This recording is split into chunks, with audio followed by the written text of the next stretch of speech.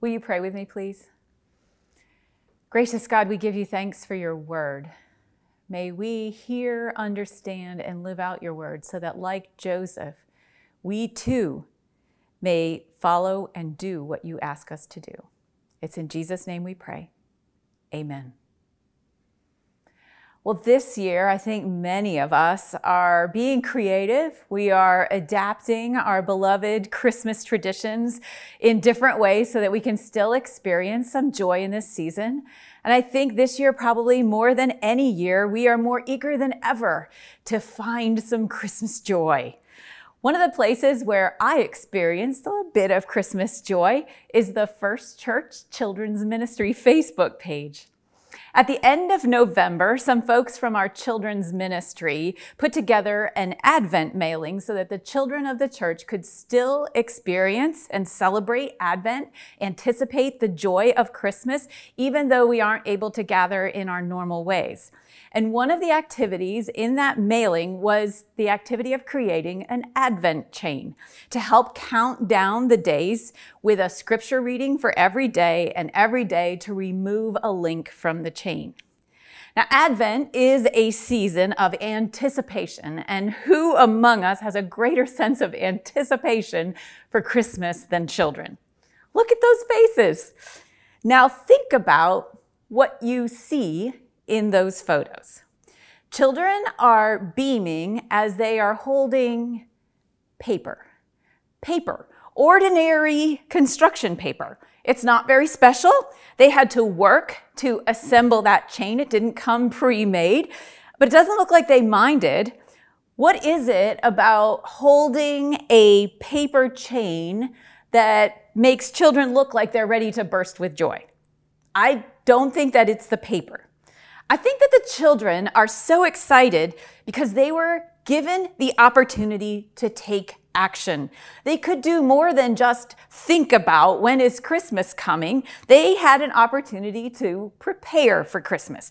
And they chose to stop the other things that they were doing to focus on this activity and the scripture reading. And as a result, they experienced joy. And even though the chain was quite long, and Christmas was still many days away, I would say the photos show us anticipatory joy. Anticipatory joy is the joy that we feel today because of what we know is coming tomorrow. It may take a while for tomorrow to unfold, but the waiting and the anticipating can actually increase our joy. I think we encounter anticipatory joy in the scripture passage that the Wright family just shared with us. It's one of the few passages in scripture that give us insight into Joseph, the adopted father of Jesus. And while Mary, the mother of Jesus, appears throughout the Gospels and is with Jesus in his final hours at the cross, most experts think that Joseph likely died when Jesus was young, because we only encounter Joseph 3 times in Scripture. The first time is here in Matthew chapter 1, and then again in Matthew chapter 2 when Joseph has another dream and an angel tells him that he is to take Mary and Jesus to Egypt in order to escape destruction by Herod. And then there's one final time at the end of Luke 2 when Jesus was 12 years old and he became separated from his family and was found teaching in the temple. And while we don't know much about Joseph's life after the birth of Jesus, Matthew gives us a super long runway to the story leading up to Joseph. I want to invite you to look at how Matthew starts his gospel. In the very first verse, he actually starts with a genealogy. And it's name after name, generation after generation, an account of the genealogy of Jesus, the Messiah, the son of David, the son of Abraham. Abraham was the father of Isaac, and Isaac the father of Jacob, and Jacob the father of Judah and his brothers, and Judah the father of Perez and Zerah by Tamar, and Perez the father of Hezron. It's name after name. We get tired of even reading the names.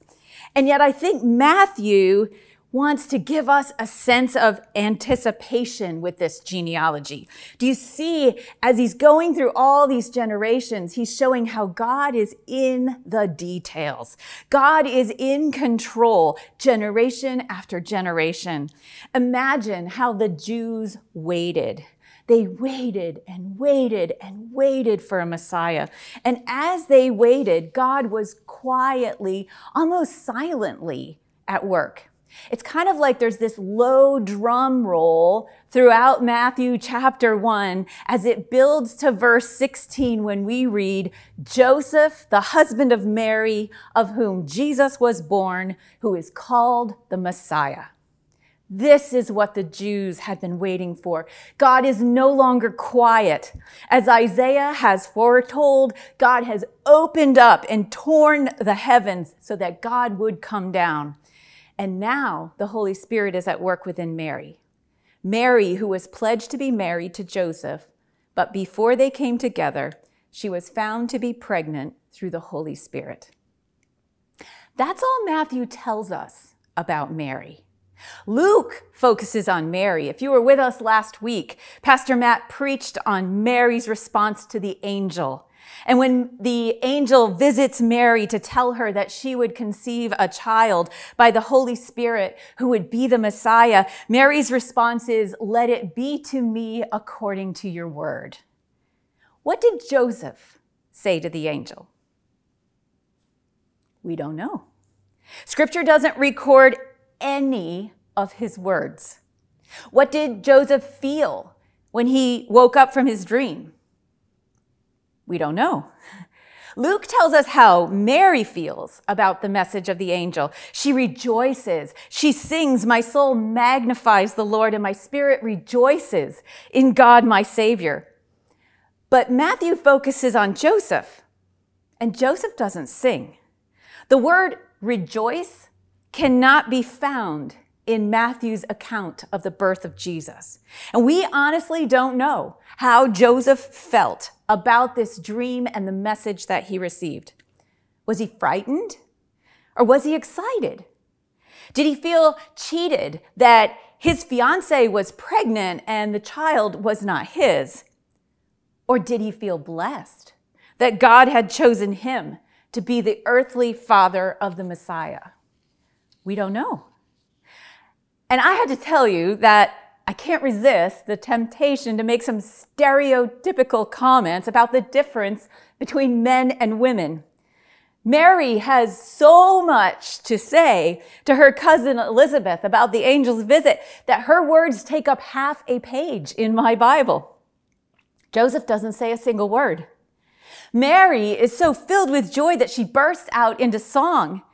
And Joseph doesn't appear to have emotions. Did Joseph rejoice? We don't know.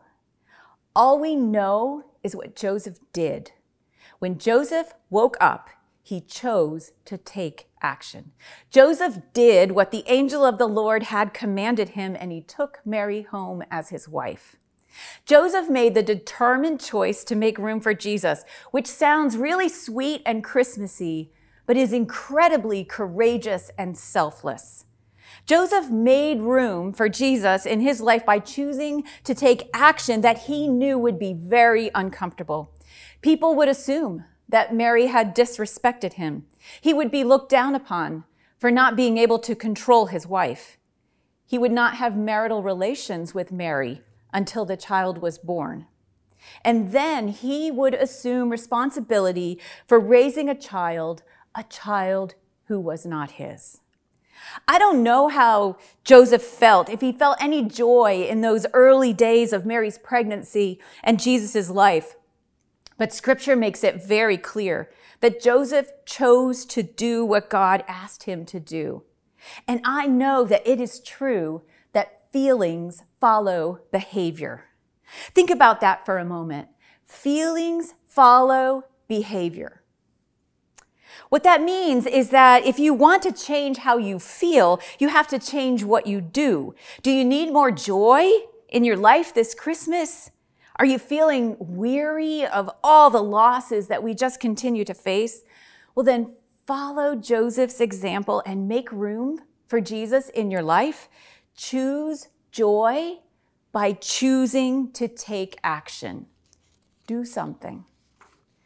As Advent was beginning this year, I thought about what God might be inviting me to do so that I could set down my weariness from all of the disappointments and challenges of the last year and choose joy. And I believe that God led me to a very simple action. I have changed my morning routine. I realized I was spending too much time watching the morning news show and just drinking coffee, hanging out on the couch, and talking to my husband. If I got up and got going a little bit more quickly, I could make more room for Jesus in my life. And I love how Matthew gives us the impression that Joseph didn't hang out at all. He says, when Joseph woke up, he did what the angel of the Lord had commanded. I felt convicted that I needed to stop hanging out in the morning. Like so many habits, my morning hangout time it kind of increased without me even realizing it. What started as 10 minutes of just checking the highlights of the news a day, having a cup of coffee, a quick conversation with Ken about what we're going to have for dinner, had turned into 30 minutes or even longer on the couch, watching Joe's Wham Cam and Lecky Live and talking about things that we really didn't even need to talk about. And as my couch time increased, my devotional time decreased. And so I decided that Advent was a good time to make more room for Jesus, to make a determined choice to focus more attention on God at the very start of my day. Now, maybe you don't have a problem with how you start your day, but I think all of us have something that we could do to make more room for Jesus in our life. We may not have an angel visitation come to us in a dream and tell us what we need to do, but if we would just slow down for a few moments to allow all those voices in our head to get a little bit quiet, we just might hear the still small voice of God inviting us to take some kind of action, to do one small thing that will prepare some room for Jesus in our lives. Some things that just get you thinking. Maybe like me, you need to start your day differently by spending more time with God.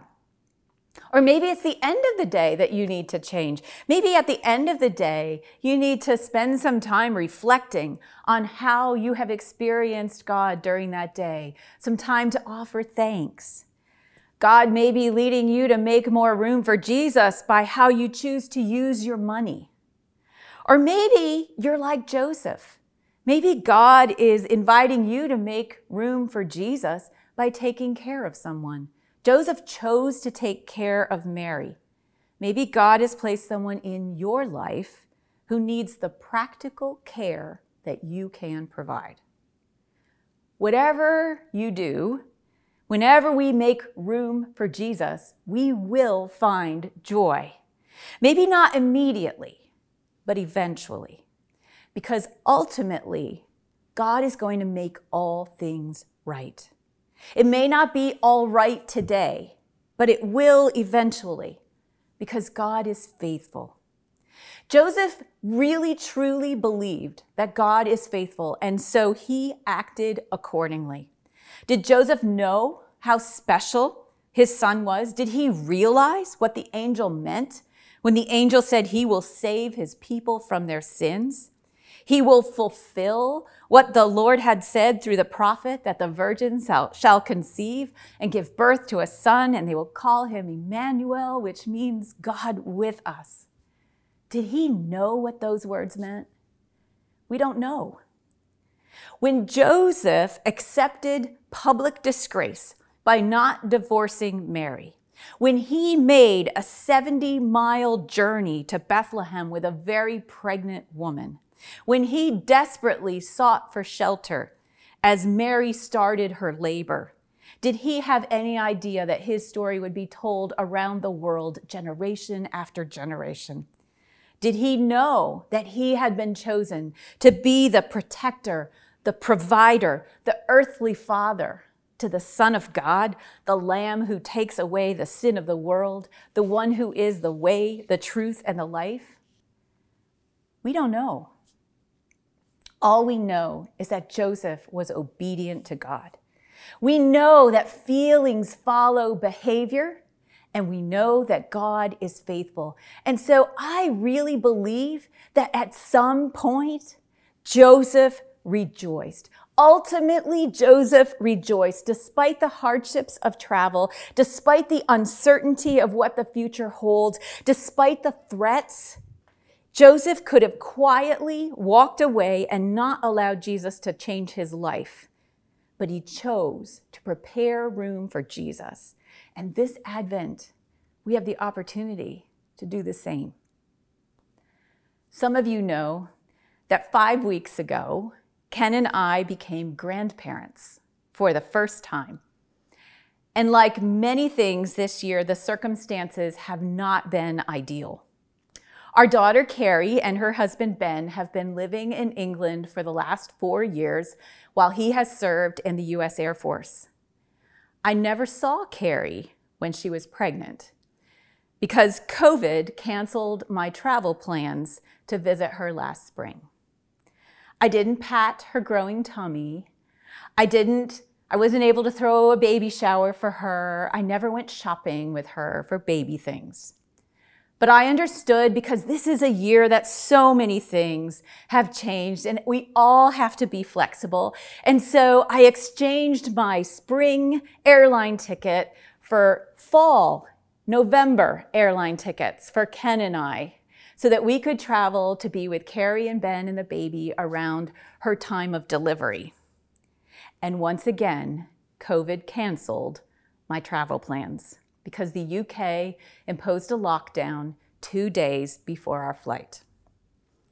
Carrie and Ben are moving to North Carolina this week. Ken and I had hoped to help them navigate an international move with a newborn, 2 dogs, and COVID. But travel plans have been complicated and in flux, and we haven't been able to do much besides offer prayer support. And with all the restrictions on travel and quarantine requirements, we still aren't sure when it is that we will get to meet our grandson.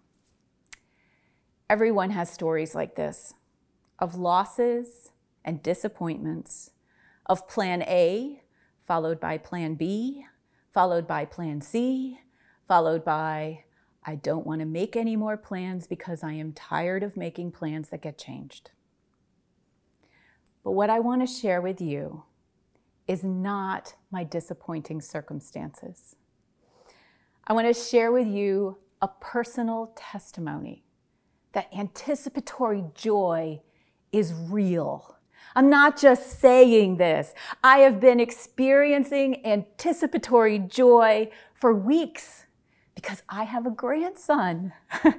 Silas Benjamin hasn't made me sad. Oh no, Silas has been a wonderful source of joy. Shortly before he was born, I went to Kohl's. I took action because I couldn't stand it any longer, that I was missing so many of the wonderful parts of the experience of becoming a grandparent. And so I went to look for a baby gift, even though it really didn't make sense because Carrie and Ben were soon going to be moving to the States and it didn't make sense to send many gifts to England. But I thought, this baby needs to have one special gift from its grandparents. And so I went and I chose a blanket. I chose a really soft, warm blanket. And as I carefully and lovingly wrapped it and put it in a package to send it across the Atlantic, I imagined a tiny baby wrapped in that blanket, warm and snug, surrounded, if it couldn't be by my arms, at least by my love. And it just really warmed my heart when Carrie shared with me that the day that all of their belongings were moved out of their home and the doors were always opened and it was cold and drafty, that it was the blanket that I had sent over that was wrapped around Silas that kept him warm and snug. I feel joy every time I think about Silas. I feel joy that in this year, when there are so many losses and disappointments, that God has blessed my family with a new baby. I know it isn't logical. You might say, like, a logical person would wonder, how can this be such a joy? Because you haven't even met this kid. But babies aren't logical. And there is something wonderful. Silas is very real to me. He's not just a face on a screen. Silas is someone I love. And I know that I am going to meet him someday. My entire family has made room for Silas because we know that he is coming. We have anticipatory joy, the joy of knowing something wonderful is coming, the joy that we are counting on. That is the kind of joy that God invites all of us to have about the coming of Jesus. All of the other joys in our life can be traced back to Jesus. The joy of a new baby in your family, the joy of children creating Advent chains and anticipating the coming of Christmas, all of it hangs together and comes together in Jesus, because in him all things hold together. The reason for our joy is that something amazing has happened. Christ has come. And something amazing is going to happen.